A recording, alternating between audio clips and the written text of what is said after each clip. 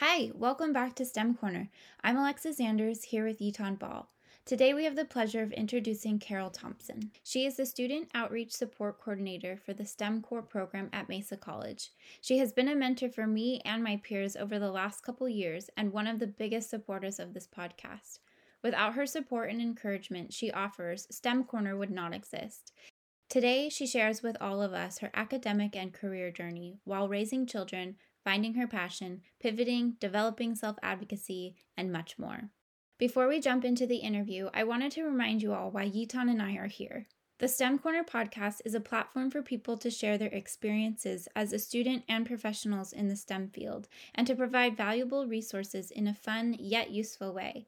We believe in the importance of learning from each other. If you would like to hear some more about Yitan and I and our mission, check out our 5-minute pilot episode.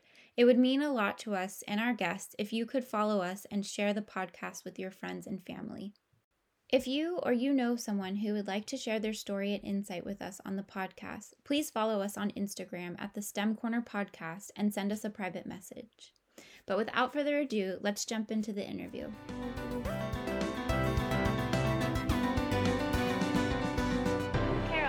One of the main student support faculty of STEM Core program, can you explain what it is and what it offers for students? Well, STEM Core is a one-year preparatory program. It has an emphasis in math. It's designed to help students to finish their prerequisite courses to enter the major of their choice and major of science. As a STEM Core student, you'll be a part of a learning community once you're accepted into the STEM Core program. With STEM Core, it isn't just a matter of getting one person. You have a whole team of people standing behind you, beside you, under you, whatever you need, whatever the student needs to succeed. That's the whole premise behind becoming a STEM Core student. You take a set of preset courses that are in your first year to prepare you for your higher level science and math courses.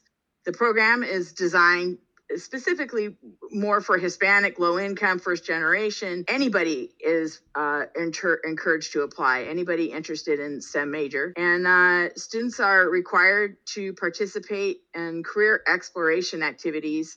And all these things, of course, are coordinated by the STEM Core team. Upon completion of the program requirements, you would be eligible for paid internships with the STEM employer, making connections with and networking within the STEM community. And STEM Core really offers this inclusive, supportive community that I think is important for students to really not just pass classes, but learn life experiences even when we leave Mesa, if they transfer or they go straight into a career. I think, I totally agree with that because out of high school, college is so random. Like you get into college, but after that, what are you going to do? I didn't know where to apply for classes or like where to register for classes and all that. And STEM Core is like a tutorial with lots of support towards getting started and figuring out the nitty gritty stuff like registering for classes or choosing good professors and giving you an example of what a good community looks like. Carole, how did you get started with STEM Core? Well, how I got involved, I was in EOPS interning as a counselor there. I'm really big on informational interviewing, and I happened to interview somebody that was part of the STEM program at Mesa College. And I thought, oh my gosh, this is perfect for me because I have this natural curiosity. It just seems like no matter what I do, I wind up circling back to an interest in the sciences. This was an opportunity to meet students where they are, support students, still have the counseling kind of background, but yet a little more hands-on, where I can mentor and coach and sit side by side, not in a 15-minute counseling session in college, where I can do this on the students' terms, meet them where they are. And that was the biggest thing for me that attracted me to participation. I've stayed with it. I've been in this STEM Core program at Mesa College in some sort of fashion for about 4 years. somewhere in there, whether it was in the STEM center or basically working with the STEM core students. I think what you said about being side by side and not just 15 minutes is really important. Meeting with counselors, we're always asked to, prepare your questions and we'll answer them in 15 minutes. But questions come with what you're talking about. So usually when I go to counselors, I don't really have any direct questions for them. I'm there to figure it out. And the questions get STEM, no pun intended, from what I talk to with the counselors. We know that you're a big part of STEM Core, but do you want to say specifically kind of more your role as or in STEM Core for the students? So how I identify and how I see my role is more, we have a STEM counselor, right? And that's dedicated more to the academic end. She also teaches the personal growth class that's attached to the STEM core program. For me, I'm more of a liaison between all the pieces that are involved with STEM core. So with STEM core, we have the STEM specific counselor that's dedicated to you. We also have a STEM core internship coordinator that's also attached. We also have somebody that is working with the outside public off campus as work-based learning. So with all these working parts, there needs to be a liaison, somebody that's dedicated, and I'm more accessible, right? So if you email me, we've used all different applications at different points in the program. We've had the Remind app, just whatever happened. And then, of course, when we got thrown into this situation with the pandemic, everything became online. Meeting those students where they are, my role is to basically make those connections for you. If you're having trouble with this, and it could be even outside of school, I've actually did some resources for students that were having some trouble with housing, things like that, especially with during the pandemic. So I see myself more as like your coach, somebody that can help you identify a need that you may not even know is a need yet. Sometimes in the conversations that we've had in STEM Corner, a student has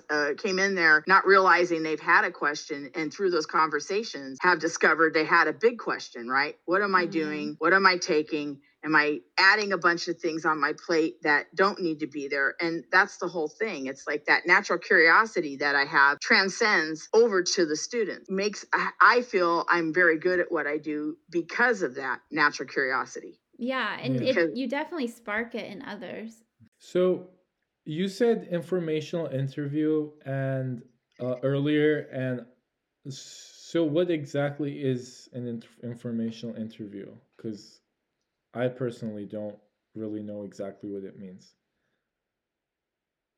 Well, let's talk a little bit about that. Okay. When I was in my undergrad, I struggled with failure and trying to make decisions based on that. And then I got in touch with a mentor that actually talked to me about informational interviewing. And he cultivated that within me. And basically, informational interviewing is a way to explore interests, without having to totally dive in. So you might have an industry or a job or a role or something that you might have an interest in. So, for me, this is how it works for me. I create a list of whatever the curiosity is. And then I try to identify people that might have knowledge in that. And then I work off a set of questions that have worked for me over the years. Good 7 solid questions, because these informational interviews are not intended to get a job. It's more, most people want to talk about the things that they do in a positive way. And they love that curiosity because they want to share, especially if you're curious, they'll be curious, right? So I have a good solid 7 questions that'll work for me. Of course, I change those questions depending upon who I'm interviewing, but it's brought me to all these different conversations with all these different people where sometimes I had thought in the past, I have an interest in this. Well, maybe not so much, because once I found out what their job really is, it's not for me. Do I really want to sit behind a desk, or am I more people, right? I am definitely a more people person. And so 8 hours a day, 5 days a week behind a desk isn't exactly for me. I'm able to kind of tease out the things that are important to me. And through this, like informational interviewing, I've had some people that actually connected me with other people that I did learn a little bit more. And I like to read. I like to read for pleasure. And in this, one of the questions I've used before is, what's your favorite book? And the next thing you know, that opens up another conversation. The Great Gatsby. That's my favorite book. It is. Yeah. I love that. What does it say about me? You I don't actually know. you actually touch on something that's really good.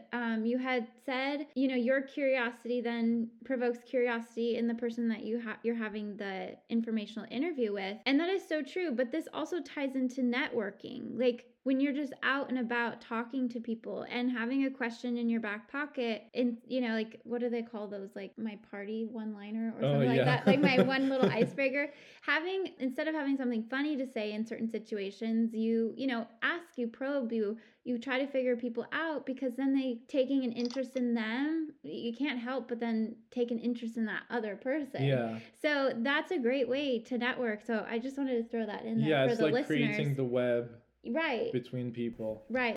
Speaking of networking, Alexis, you've had the chance to be in Carole's network for way longer than I have. And even within the few months that I've known Carole here in my first year, she's an amazing mentor. So maybe you guys can get into a little bit more about that. I felt like you were a mentor right away, because you also had a period of time before you knew yourself well enough to go to school. And I resonated with your story, because pivoting can be scary on top of being your own advocate to go after what you want.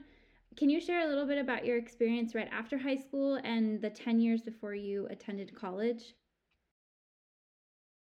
So when I finished high school, I really didn't understand myself. I was not aware of my strengths. I kind of own ideas behind failure were kind of like a ball and chain that I needed to kind of disconnect from. I became a mother quite young. I was like 20, 22, and I had 2 children at that point, and I was a single mom. And I identified myself only through them. And it took a while for me to find myself outside of that. And when it finally came time for me, my time, it was understanding and making myself more aware of who I am and my own interests, right? So I think that lack of confidence and finding my own way. And I do believe in mentorship. So when I was in my undergrad and I really didn't have an understanding of resources and where to go and who to see, what do I do? Where do I even begin? I wound up taking a couple of classes that didn't relate to anything, not even knowing that I should have started with math and English. I started off with oceanography and geology, which probably wasn't the smartest thing.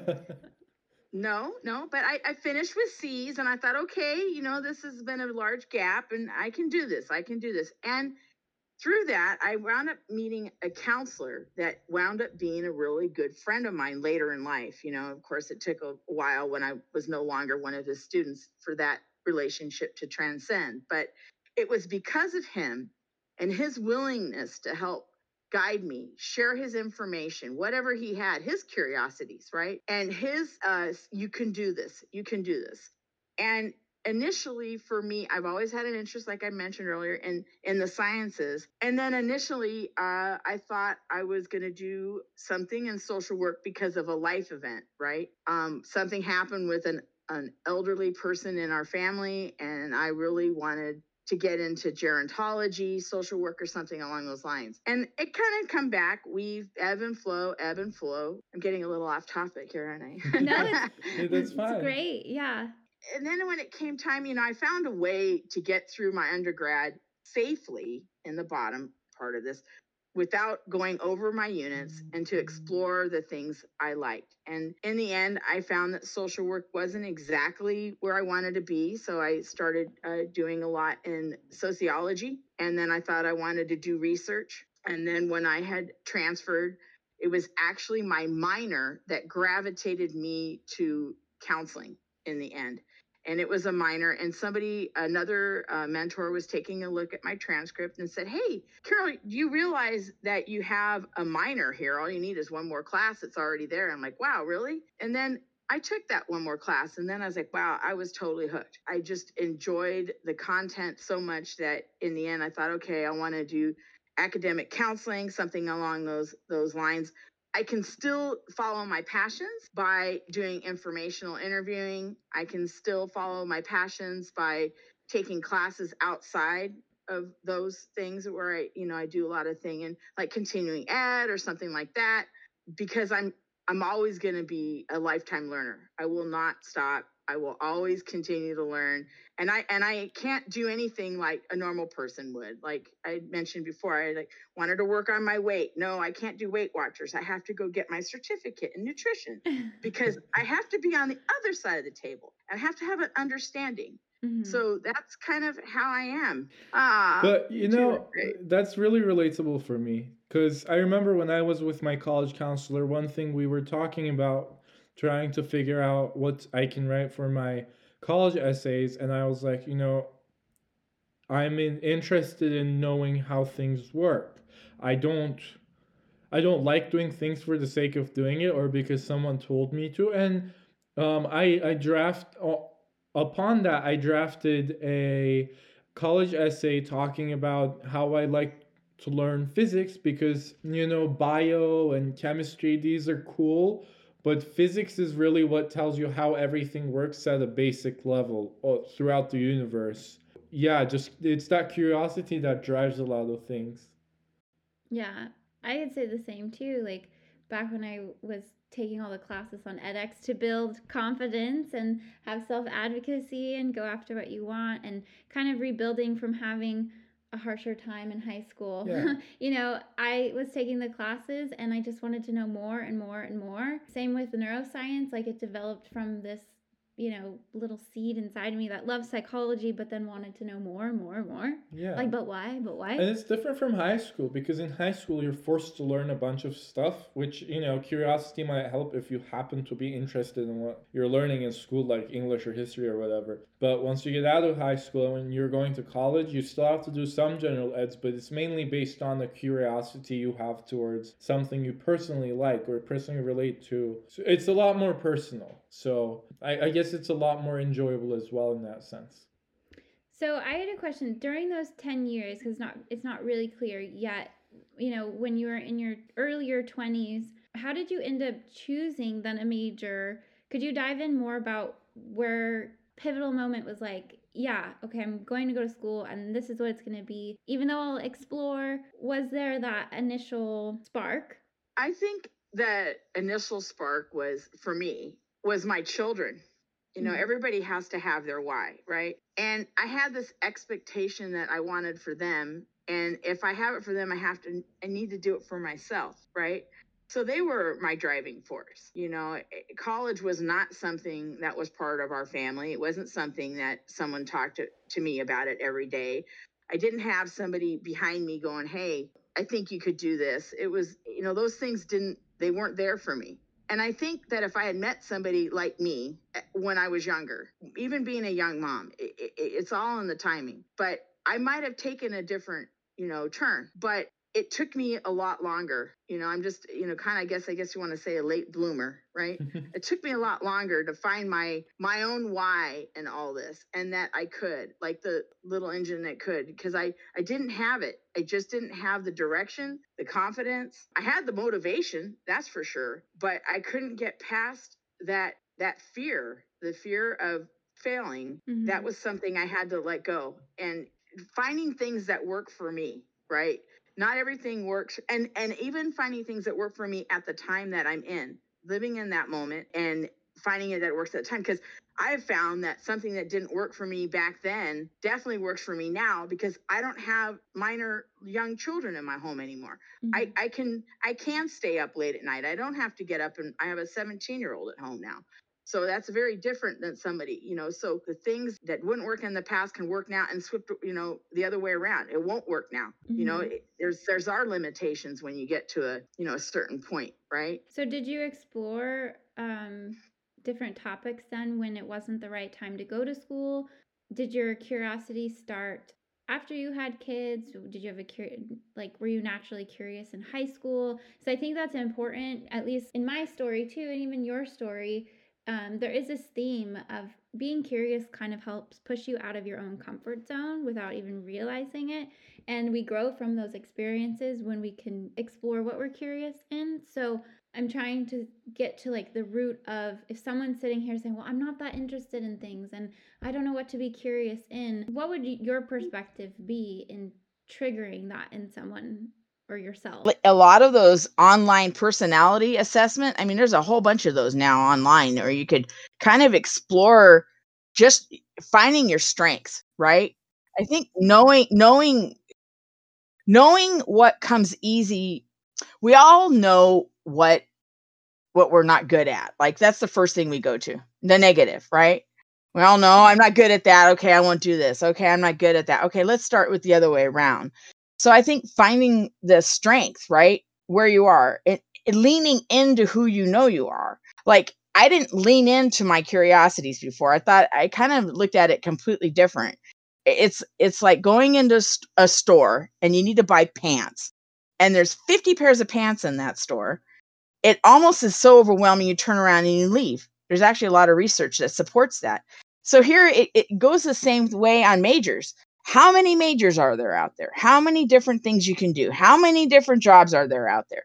But you really have to know yourself in order to kind of narrow this down to something that's obtainable, something that you can achieve, right? For you. So finding your own strengths and then even those weaknesses, leaning into what you might perceive as a weakness. Like I said before, it's like my curiosities at one point I thought were kind of a weakness. And now I've learned to embrace that. My natural curiosity, I'm embracing that now. I didn't embrace that when I was younger, and I think I would start, like if somebody said to me, hey, I don't know where to begin to start checking out my interests. I would start with like a personality test. And I know that seems a little generic, and also this has me leaning into like our learning community, how you have somebody right now that is in your world, Ethan, and you have really bonded over kind of exploring this desire to create a podcast. I mean, if it was just you, either one of you individuals, right? That's not a podcast. You having each other and leaning into each other, having the learning experience. That's another thing. I think that's another way to explore, your curiosities, is having somebody to even say that to. Look, I'm curious. And then ... And that other person would say to you, well, what do you think about? And then the next thing you know, it all starts with a conversation. You can create growth through conversation. Right. Yeah, networking doesn't just mean like finding mentors or jobs. It means building your own friend circle. Yeah, I mean, it's literally how this podcast started. It was like, oh, I want to do a podcast. Oh, you do? I want to do one. I wanted to do one too. Let's do one. And it was like within 5 minutes, we had the podcast going. Um, so talking about not necessarily just like feelings of failure, but not having the confidence or second guessing yourself or leaning into, I don't want to say weaknesses, but mostly like where you're not feeling strong yourself. Where you can grow. Right. Where there's potential for growth. Right. I wanted to get your perspective on when you were in school, did you ever have W's? Did you drop classes? Did you ever take an F, a D? And how did you kind of deal with those feelings?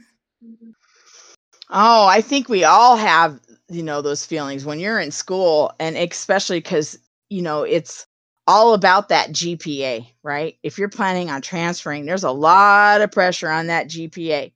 And those W's, everything affects you, right? It's, and picking the right classes and picking the right instructor, that kind of thing, the one that fits you. Any listeners that don't know what the W is, it's not a win, it's a withdrawal. Is when you get out of a class halfway through because, it's just not working out for you. If, anyone's listening from high school or anything, the W's don't exist there.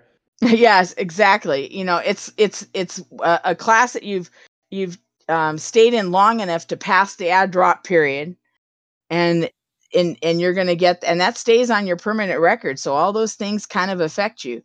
But I can say, like, for me, for somebody that has loved STEM and a lifelong learner, the thing that I've always seen as a perceived obstacle is math. And it's in my head.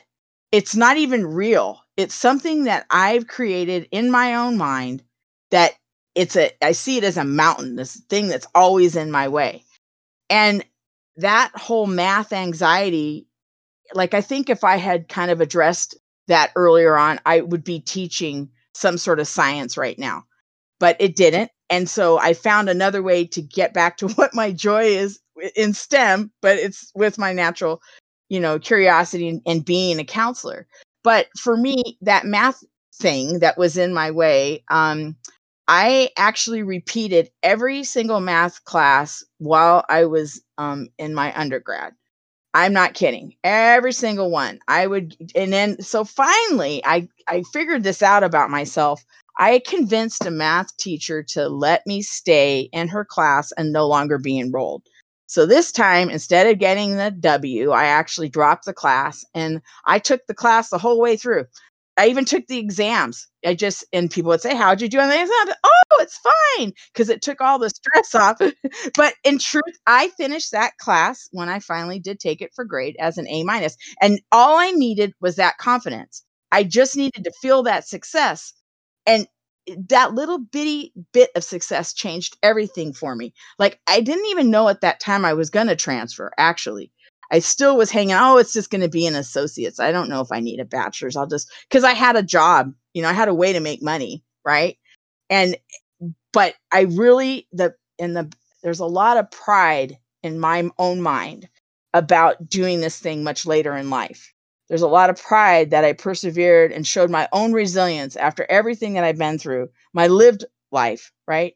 That I could do this thing. And that was the most important thing. I didn't do this thing for other people. I did it for me, which was really, really important. But, just finding what worked for me, recognizing that it's my own anxiety. It's something that I kind of created. No one's really said, hey, Carole, you're terrible at math. I mean, it was me.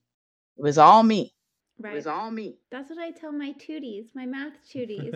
They're always like, oh, I'm not good at math. I hate math. I'm terrible at math. And I used to be really bad at math too. I took algebra twice in high school. It was almost one of the years I failed high school. And it wasn't one until I found the right professor that kind of instilled that confidence that you had mentioned. And I just fell in love with it. Yeah. It's just a mental barrier. I think I might have brought this up in my episode too, in the earlier episode. But I always describe it like, thoughts and thought patterns are like rivers and riverbeds. And usually, that thought is going to get to the ocean at some point, but it's going to pick the easiest way by naturally. And usually the easiest way tends to drop your confidence a bit and drop your self-esteem down. And then but the problem with that is the more the river flows, the deeper and more ingrained that riverbed is. And so the longer you've been in a cycle of failure and barrier and saying, I can't do this, I'm not good at math and all this stuff, that riverbed gets really deep. And it's just one or two things in your life that can happen that can completely change the direction of where that water is going. And it's difficult because you got to pave a whole new canal or like some dam or something. But when you do it, it's great because now you control where the water goes, as in you control what you want to do, and you know what you want to do, and you can do it. Yeah, it's a paradigm shift. When you live within your comfort zone, there's no growth. And unfortunately, even if saying math is hard and I'm not good at it or I hate it or I'll never, that is still within your paradigm. So actually, in a situation like that where there is self-doubt, there's no confidence, stepping out into a place that you also don't have confidence, there's the unknown, can cause you to grow and really experience that situation different. So I think sometimes like we self-prophesize, right? Totally. Yeah. And then you create this reality when you say it enough. So getting away from self-prophesizing is something, it's kind of a weird thing that just sort of happens, right? That we say these things and if you say it to yourself long enough, it becomes real. And so letting those old practices go is super important, right? For growth. Yeah. I mean, that's been the theme of my year of 2020, especially last semester, just kind of letting thoughts dictate your behaviors by the world that you perceive around you. So if you have a negative thought towards the situation that you're in, that becomes your reality. And so that really, not only just with school or the subjects that were really hard for me last semester, it was in my personal life. So that practice of just like kind of getting over this hump that math is terrible, it's really hard, you'll never get a good grade at it, like getting over that is also a life lesson for getting over other obstacles that come your way. So Yeah. that kind of leans into something else, as let's just say you do get a bad grade. Let's just say you fail a class. Does that failed class define who you are? No. Shouldn't. Well, and that's where I'll be the pessimist, or the semi-quote realist in the situation. Students will say, yes, that defines you because of your GPA, and then you're being looked at by these schools and these campuses for when you're transferring, is what I'm trying to say. But, so, I think you're onto something with where you're going, Carole, but also, too, like, how do we go about it by telling students, like, yeah, if you're going to fail a class, if you're going to get a withdrawal, that still doesn't define you as a person. Yeah. That's a system that the institutions have created. And we do have to have measurements. I get that. For moving forward, for a student who's failed a class, there's ways of replacing that. There's ways of boosting your GPA in another area, right? By taking another course that might be a little bit easier for you, or grade replacement. There's all different ways to get past that. But if we're hanging on to that failure and having the failure be the definition, no one's going to go anywhere, right? Mm-hmm. So it's just finding that middle ground on how to let go and move forward. Would they say like, where there's a will, there's a way. Yeah. That's right. Do you remember any specific times, like specific classes that you took, where it really kind of knocked your confidence? So like, you had to build up this confidence to start school and chase your dreams. And then, we hit these speed bumps. So do you remember any specific times you hit these speed bumps and it knocked you down, and how did you deal with that? Does it have to be about grades, or can it be something that maybe I'm working on currently? It could be currently. Like for me, I've never been a real athletic, outdoorsy sports person. But my husband and I, we want to go on a hiking trip in April. And I've had this fear of failing, right? And competitiveness like that is just not something that works for me. So letting that fear go and looking at what my goal is and chunking it out. So for me, it's looking at it like something that I can obtain. So really seeing it for what it is. So my fear of getting physical, I won't be able to achieve it. The whole thing will be a failure.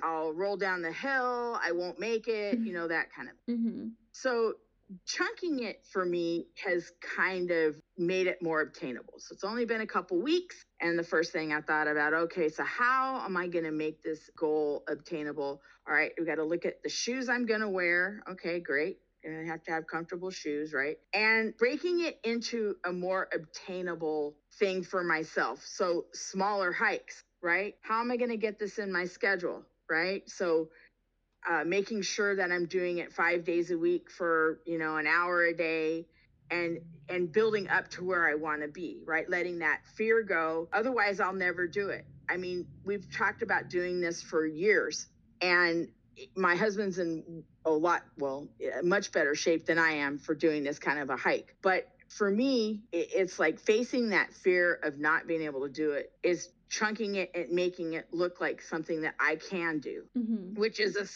my goal is to do 10 miles. It's pretty rocky terrain. I'm not going to be able to walk, from here to the laundry room and be able to build up to that there. I'm going to have to actually leave my home, find a canyon that looks a lot like the canyon that I want to go to, and do smaller hikes. Mm-hmm. Does that make sense? It does. Like that can tie into how a student creates study habits, how they tackle going through community college, or even if you're listening to this and you're in university and your goal is to get a PhD, you chunk each section, it still applies.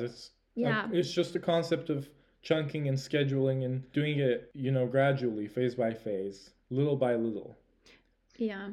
Step by step, and I think brick by brick. The tools, right? Like having the right tools, right, in your toolbox.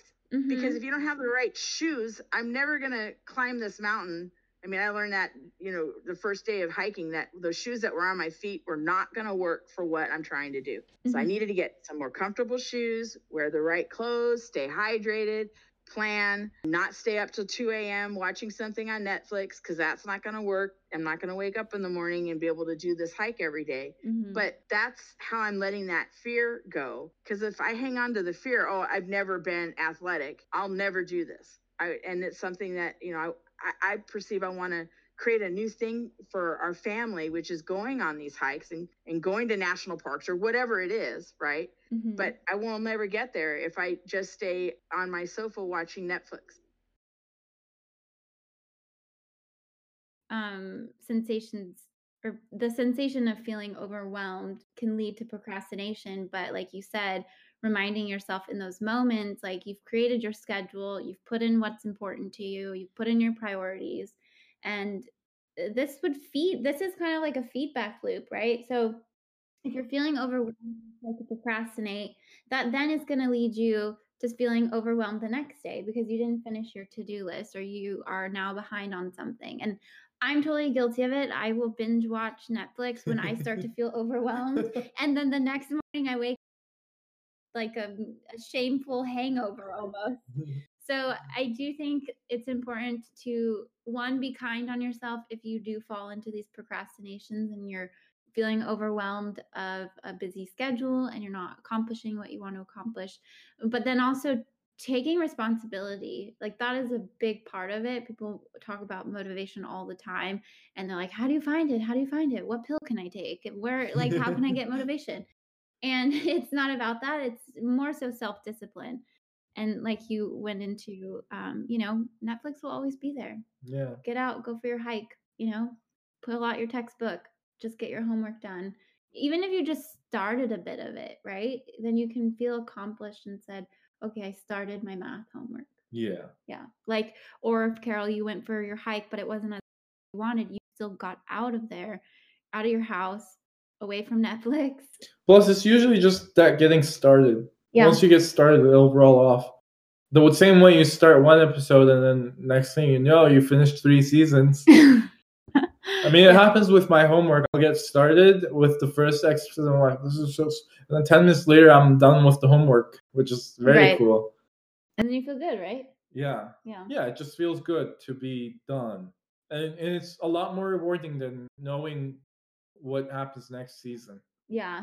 So, Carole, when you first started going to school, did it take a while for you to kind of master, like, time blocking and getting your schedule situated? So I think, like, for me, I mean, every day is an overwhelming schedule. I think we're all feeling that. You get up in the morning, but lately, what has been working for me, especially in this new world that we're kind of living in now, and we've talked about this, especially in STEM Corner, there's definitely a blurred line between home, school, work right now, because we're all in our homes. And really, I work to define what that line is, making sure that I do unplug. Like, over the winter break, I meant it when I sent out an email to the students going, hey, make sure you take time to unplug, right? Like, on the weekends, I make sure I take time and I unplug. Like, I won't check my district email over the weekend. I try to reconnect on it on Sunday. Now, sometimes it doesn't work because you'll open something up and there'll be 100 emails in there. But just disconnection, planning it out, right? Realizing, and the biggest thing right now is realizing that this is all temporary, like, and prioritizing what needs to happen versus need, want, and it is so different, right? And it's like, I mentioned Netflix earlier, recognizing that, yes, it's fun to go down the rabbit hole and binge watch something, but we all do that. We all do it. But recognizing I need to turn it off. Oh, and knowing that it's not going away. Netflix is not going anywhere. I can watch that at another time.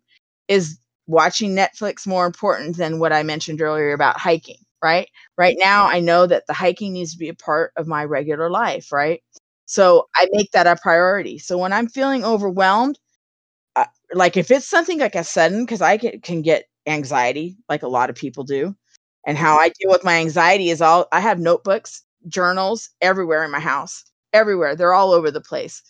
And for me, I'll jot out whatever it is, whatever's troubling me, and I'll date it. And what's really cool about this is that later on I can go back and reflect at what I thought was perceived as causing me this overwhelming feeling and realize that it's just temporary.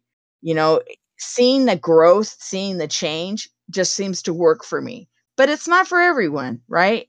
And I don't know that this technique would have worked for me at other points in my life, but like this overwhelming feeling of not having enough time. I think time is something that we all kind of wish there was more of. How would you say pivoting has actually helped you shape who you are as a person and grow? And for the listeners who are either also 10 years out of high school wanting to go to school, or even a student who wants to pivot in majors, like you're in STEM, you want to pivot to humanities, go for it. How would you say that has helped you shape who you are as a person from doing that or constantly doing that? I think pivoting is part of growth. You know, somebody who's like like how I was, and on the outside and deciding to go back to school, I would I would say to them, and you don't want to tell people how to feel, but it's that shame that keeps us from exploring those things, and judgment, and recognizing that, we do these things, and culturally, I understand in certain families, I get it. There's a lot of pressure, but in discussing what kind of the world looks like right now, there's a lot of shame, and there's a lot of people that are been in businesses and things like that, have been there for many years and now are out of the workforce and having to reinvent themselves yet again. If you look at the economic collapse of 2007, 2008, it happened then too. And, seeing that as a time to change, just like right now. But it's the shame. It's the shame and the embarrassment, that we feel that is happening. And sometimes hearing someone else say, well, we're all doing it, that doesn't help. Sometimes don't use that. Don't use that. And try to find, somebody in your network that'll support you, right? That somebody that will say to you, yes, you can do it. Now, I mean, you don't want to be, a 60-year-old saying, I want to become a rocket scientist, because there's going to be a lot of time that's going to have to happen in order to accomplish that. But you know what I mean? It's realistically. If you're reasonably considering actually pivoting, then you're obviously making a choice that's going to make sense.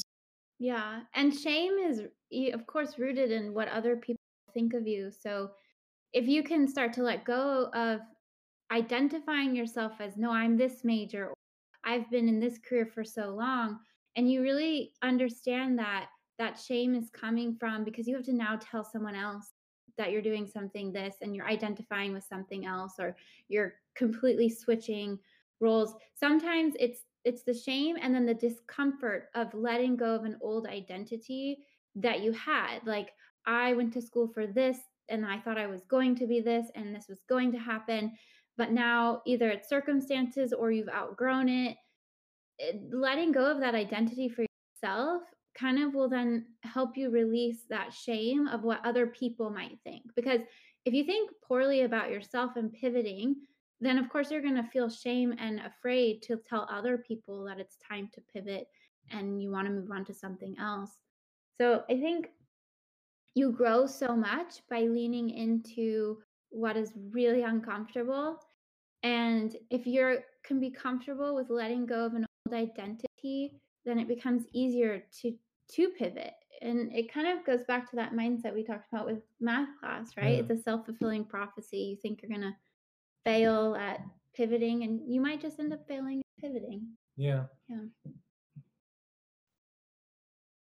When you have a discussion with people that have lived experiences, no one is going to tell you. I think it's impossible for somebody to say, oh yeah, it was a linear line. I knew I was going to do this. It took X amount of time. I mean, that's highly rare, right? I did have a student once that she knew since she was 9 years old, she wanted to be an engineer.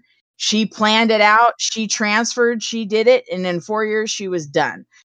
And she's still an engineer. But that's more on the unusual side, I would say. Most adults will say, look, I've done this, I've done that, and then it brought me back to this. It's not linear. It's just not. And I think it is important that we try to find ways to find our strengths and identify what we perceive as a weakness. And because in most cases it's something that we've done, right? The self-prophecy thing. Something happened in our youth or at some point, and we've got this notion in our minds, and moving forward, It's that time. We're wrapping up, and so we want to finish off with the question: what's the one thing, with everything you've said being taken into consideration, what's the one thing that you say listeners get out of this episode? I would say self-awareness. I think it's really important. Self-awareness, and just kind of leaning into knowing who you are, spending a little time to get to know you. Well, it's been great having you. Yep. Thank you. It was great having you on. Yeah. Awesome.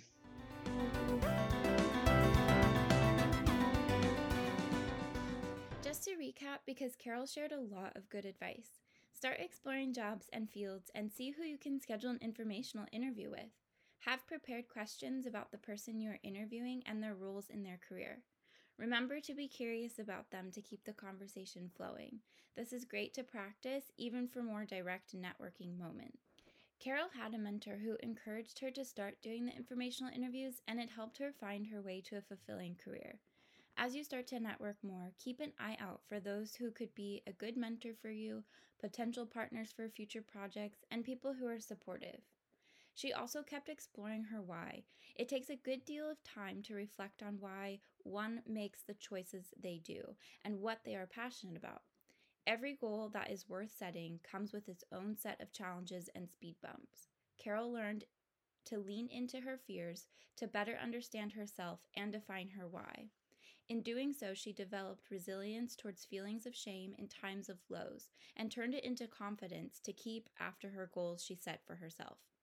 She shared even when she had those feelings of failure in classes and didn't get the grades she was hoping for, she remained curious and worked at not letting those grades define her intelligence and capabilities. We hope you enjoyed today's episode with Carole Thompson, and if you have any questions for her or wish to leave a comment on today's episode, please send us a message on Instagram at the STEM Corner Podcast, or our email is in the show notes. Feel free to send us an email there.